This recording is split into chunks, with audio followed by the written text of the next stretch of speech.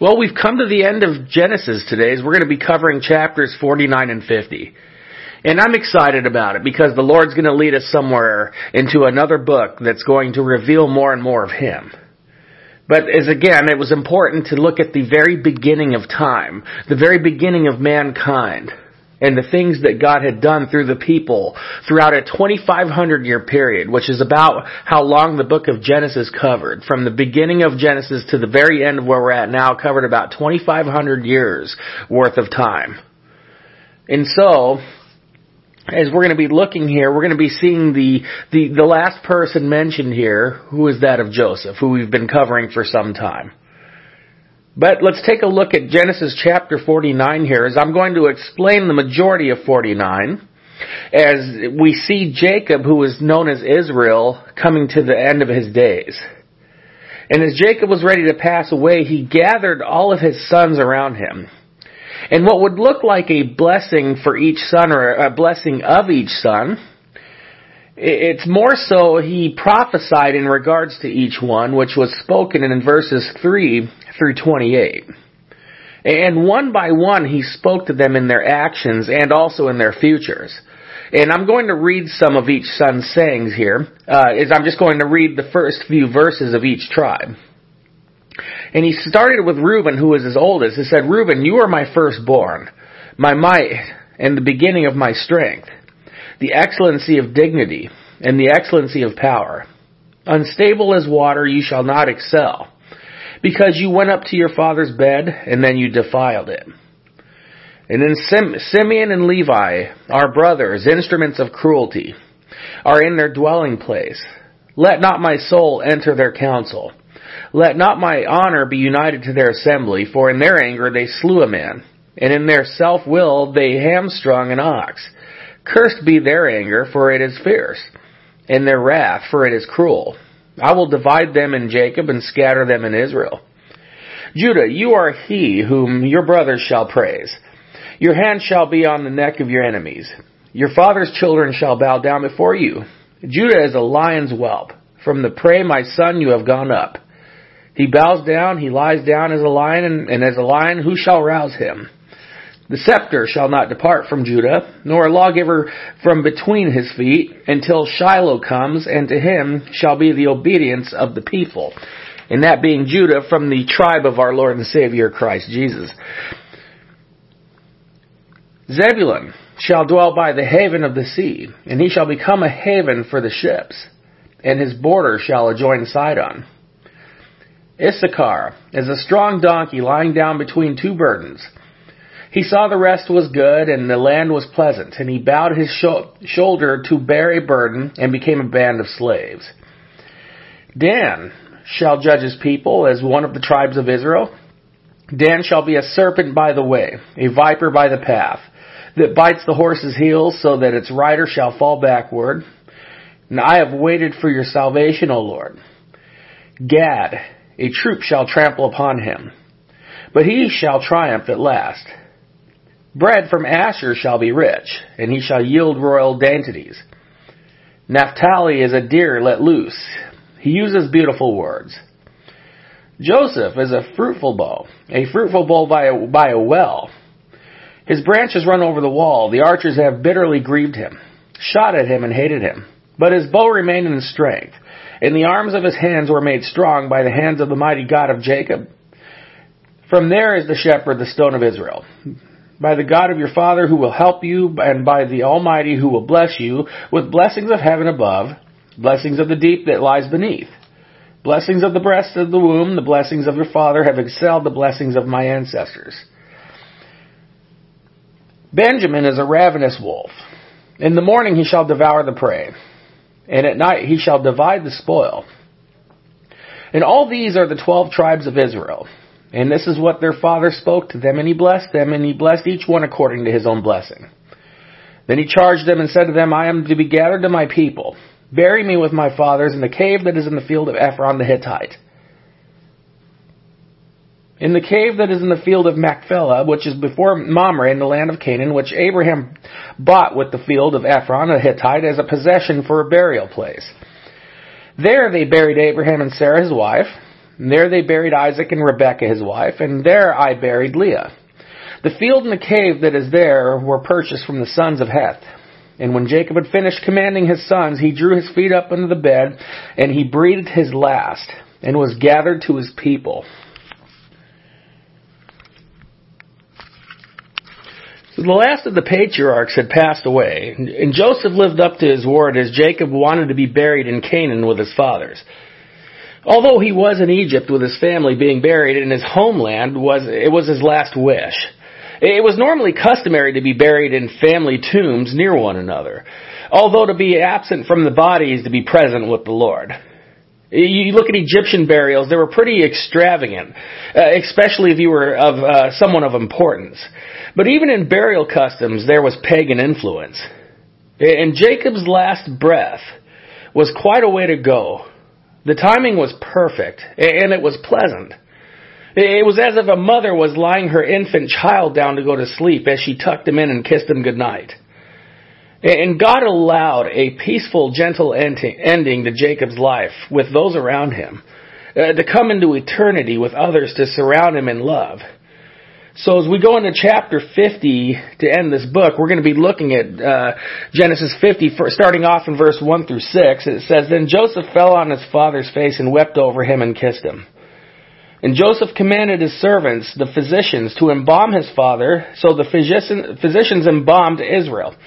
40 days were required for him, for such are the days required for those who are embalmed, and the Egyptians mourned for him 70 days. Now when the days of his mourning were past, Joseph spoke to the household of Pharaoh, saying, If now I have found favor in your eyes, please speak in the hearing of Pharaoh, saying, My father made me swear, saying, Behold, I am dying in my grave, which I dug for myself in the land of Canaan. There you shall bury me. Now therefore please let me go up and bury my father, and I will come back. And Pharaoh said, Go up and bury your father, as he made you swear. The embalming with the Egyptians was a timely process, as they preserved bodies by mummifying them. Normally someone would be buried right there, but Joseph wanted to make sure that his father Jacob was preserved for the journey back to Canaan. And in previous chapters, he made Joseph promise him that he would send him back to the burial place of his fathers, and Joseph promised that he would. And Joseph had to assure the Pharaoh that he would come back himself. We know that Joseph had become an important figure in Egypt. So what happened here is they mourned for 70 days on Jacob's death, which was an Egyptian custom for mourning on those of importance, maybe something such as royalty. When a Pharaoh passed away, it was what they did. Jacob must have been quite a respected figure himself over the years there. You know, Jacob was one of the last people to live over 120 years old, since the days of Noah. God allowed a longer life for him. It was after this we didn't see people living past 120 years old. So Jacob was the last of a privileged kind.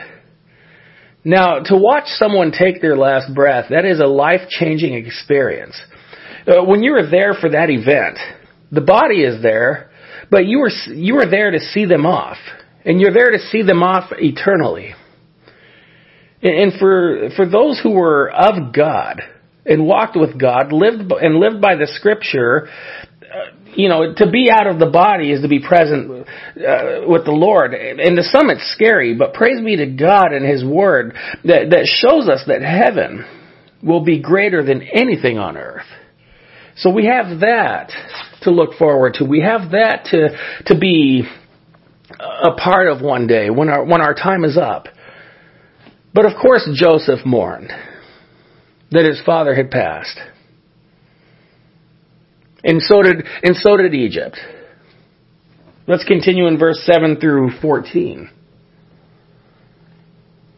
So Joseph went up to bury his father. And with him went up all the servants of Pharaoh, the elders of his house, and all the elders of the land of Egypt, as well as all the house of Joseph, his brothers, and his father's house. Only their little ones, their flocks and their herds, they left in the land of Goshen. And there went up with him both chariots and horsemen, and it was a very great gathering. Then they came to the threshing floor of Atad, which is beyond the Jordan, and they mourned there with a great and very solemn lamentation. he observed 7 days of mourning for his father. And when the inhabitants of the land, the Canaanites, saw the mourning at the threshing floor of Atad, they said, "This is a deep mourning of the Egyptians. Therefore its name shall be called Abel Mizraim, which is beyond the Jordan." So his sons did for him just as he had commanded them. For his sons carried him to the land of Canaan and buried him in the cave of the field of Machpelah before Mamre, which Abraham bought with the field from Ephron the Hittite as property for a burial place.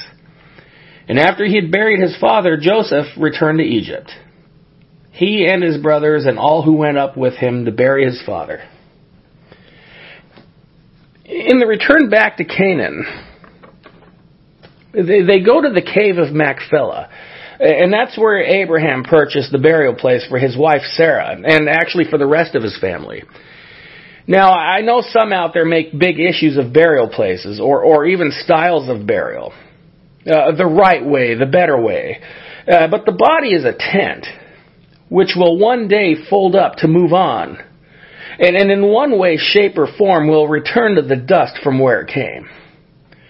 Jacob's body to return to the family burial plot was due to the faith and the recognition of the promised land in which God gave to him, which is why he requested to be there.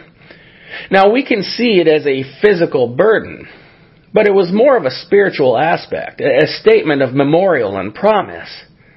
You know, his life was the greatest memorial which we see in the Word of God. It's amazing how people will make such a big deal over a gravesite. You know, as I have a close childhood friend who works security at one of the most well-known cemeteries outside of Los Angeles in California. And he tells me how people have traveled from Germany, Japan, and other countries to visit the gravesite of celebrities, such as Michael Jackson and sorts and whatever have you. But with the patriarchs, it was again a specific meaning to be in the promised land. Their life legacy is what stood out. See, Moses was buried, when he died, Moses was buried in an unknown location by God. There was no burial sites. But he had a legacy like no other. It's important for some people to be buried side by side, as there was a love for one another like no other. And that's wonderful. But the most vital thing we can do is to make sure that all who we concern ourselves with in burial are spending eternity together. Because it is there in heaven where we'll never leave together. We'll never leave one another. We'll live together for eternity. Because it is there in heaven where our bodies and our eternal bodies will never grow old. But while we're here, we're to make sure that those around us make it home. That is what the calling was. That is what the Lord had called us to do. The burial sites, that's one thing, and I know it's precious to some people, and that's fine. But it's more precious to make sure that our eternity, our souls are together, more so than our burial sites. In verses 15 to 21, it says, "When Joseph's brothers saw that their father was dead, they said, 'Perhaps Joseph will hate us, and may actually repay us for all the evil which we did to him.' So they sent messengers to Joseph, saying, 'Before your father died, he commanded, saying, Thus you shall say to Joseph, I beg you, please forgive the trespass of your brothers and their sin, for they did evil to you.' Now the servants of the God of your father and Joseph wept when they spoke to him. Then his brothers also went and fell down before his face, and they said, 'Behold, we are your servants.' Joseph said to them, 'Do not be afraid, for am I in the place of God? But as for you, you meant evil against me, but God meant it for good, in order to bring it about as it is to this day, to save many people. Therefore, do not be afraid, I will provide for you and your little ones.' And he comforted them and spoke kindly to them." I think the brothers figured that Joseph shared in their ways of thinking. You know, from the beginning of Joseph's name being mentioned in Genesis, he was one who showed the most integrity out of them. Joseph's name means God will increase, which is what Joseph did. He increased in the blessings and the provisions of God. So that way his family would as well. See, he was a part of helping Egypt survive a famine. Now, most would probably take retribution on the brothers for what they did to him.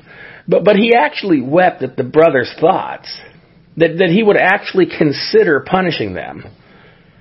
As the time has gone on with Joseph, we see more and more why he was compared to as a type of Christ. And such comparisons of betrayal to those closest with him and showing forgiveness to the ones who hurt him. Joseph, even in his power and authority, made known something vital to them. Fear not, for am I in the place of God? He recognized that he was not in the place of God. But he showed them the love and grace of God. Yes, they had bad intentions, but God had a better plan. Many have been hurt by people close to them. Co-workers, family, and friends. But Joseph, he shows a heart above the normal. I remember once someone telling me that, wow, that person did you a favor in regards to a situation that happened to me.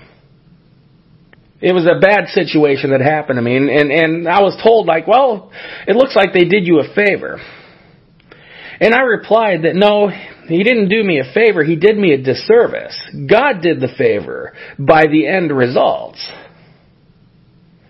The one thing that we can take credit for is downfalls. Because God is the one who cleans things up.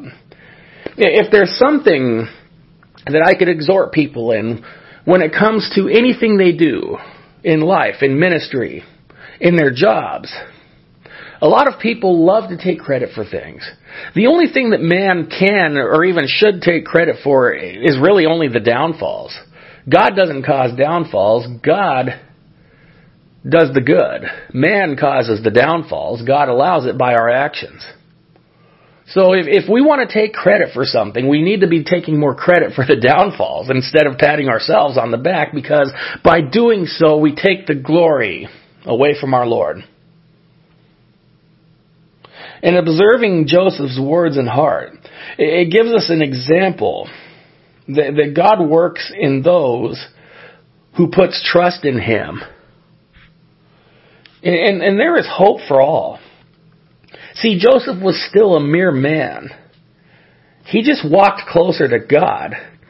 And that is why we're seeing the results of his heart and blessing. It's because of how close he walked with God. Joseph was in power there for so many years. And he recognized that the only reason that he was there first and foremost, and the only reason he was successful was because of the grace and the power and the will of God. There was nothing that he did himself with the exception of what God led him to do. And again, that's where we see the results, is again, glory to God, trust and reliance on God. Because again, we love to brag about what we've done in our heydays. In the days of our past, when we were once something special in the eyes of society. And that is not, it's not something that God really probably cares too much about when we take the credit for it. And to be honest with you, people really don't really care about it anymore either. I can't tell you how many elderly people I've visited over the years that have had stories of amazing stories. And all they have now is those stories to tell strangers about what they did. But when those strangers walk away, it becomes a distant thought. But you see, with God, it becomes an eternal reward when we do the things for Him. The only things that last in this world are what we do for Him. And by Joseph here, he did some great things. And so did Jacob while he was in Israel, as they mourned him as they would royalty. But Jacob's main concern was making sure that the pleasing was for God. Now as we get ready to take a look here at the end of chapter 50, We're going to be observing 22 through 26 as Joseph now has his time to come. And it says, so Joseph dwelt in Egypt, he and his father's household, and Joseph lived 110 years. Joseph saw Ephraim's children to the third generation. The children of Mashir, the son of Manasseh, were also brought up on Joseph's knees. And Joseph said to his brethren, I am dying, but God will surely visit you and bring you out of this land to the land of which he swore to Abraham, to Isaac, and to Jacob. Then Joseph took an oath from the children of Israel, saying, God will surely visit you, and you shall carry up my bones from here. So Joseph died, being 110 years old. And they embalmed him, and he was put in a coffin in Egypt. Well, this is the end of Genesis. And if you've been following along, we've covered, as I mentioned in the beginning, 2,500 years of accounts of Genesis. And Joseph lived to be 110 of those years. And he was sold off by his brothers. He was 17 years old, so 93 years of his life was spent in Egypt. And as he too also requested that his bones be brought back to the promised land of his fathers, that happened 400 years later in the book of Exodus, chapter 13. It was Moses who brought back his bones as they left Egypt during the Exodus. So Joseph's body stayed there for 400 years in the coffin. Moses was the one who was chosen to live up to that promise, even though it was a little later than we would have expected. But again, God's timing is much different from man's. And we can see that Joseph definitely had some extreme trials. But by God's mercy, the majority of his life was spent in well-being and in joy, especially since his father and brothers returned to be with him. I have to say, what a joy it's been to teach and see the things that God did in Genesis with so many great men and women. You know, all of them who succeeded and failed in ways. But we've seen that their motivation and their courage came from realizing that God was with them despite their downfalls or their inadequacies. We've seen that through so many we can be encouraged, and that we can rely on him for guidance. And may we use the potential that he has given us. You know, all the people we read about were regular men and women just like you and I. But they were extraordinary when they received God and walked with him. You know, whatever his plan is for you, may you fulfill it with joy and perseverance. But there's something important you must do in order to experience him in that. And it's receiving Christ as Lord and Savior, as his only begotten Son. You know, looking at Genesis, you can see Genesis as everyday life. It's been quite a roller coaster. The ups and the downs, the good, the bad, the ugly, if you will. The successes and the downfalls. But you see, God was with every single one of the people we read about that remained with him side by side.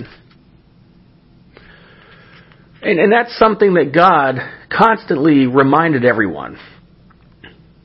That if you do well, as he told Cain in the very beginning of time, when Cain became angry over his brother Abel and jealous over his sacrifices and the approval of God, God said something to Cain that always stuck with me, is he says, if you do well, then what harm could come to you? Only good can come. And that's something that God has always promised. Now, some people might have said, I've done well, and not anything good has come. Well, you might have been going through the trial, and God might be continuing to put you through the trial. But what he wants to see is perseverance. The continual perseverance, because again, we want to easily walk away from him when things don't go our way within a matter of minutes. We're looking at people here who have endured life for years. And some of these guys who lived for hundreds of years, they really went through it at times. They really put up with a lot. But again, in the end results, God blessed them. In the end results, they were with Him. And that is the most important thing here, is where I'm going with, is the end results. You know, a lot of people come out of the gate strong, but how well do they finish? And so the Lord wants us to reach the finish line to Him. And again, Genesis has been such a wonderful start. And I'm partially sad to stop, but I'm equally excited to go on to the next thing that the Lord has for us. But as we go on right now, I want to be sure to give you the opportunity for the next best thing that the Lord can give to you, which is eternal life. If you've been following along, maybe you've been reading the stories or hearing the stories and thought to yourself, like, this is really interesting stuff. Well, of course it's interesting, because the hand of God was upon all of this. But this is not for the sake of a good read. This is for the sake of our Lord and being with Him. So I want to give you the opportunity to get to know Him in a personal way, because our Lord's been waiting for you to come to Him. Because He loves you and He's just absolutely crazy about you. and that's the amazing thing, is that the Lord loves us so much. Yes, even when those times are tough. And what Joseph revealed to us was that God allowed that to happen to him, but preserved him and blessed him abundantly beyond measure. So will we have the same faith and perseverance? Well, we can't do it unless He's in us.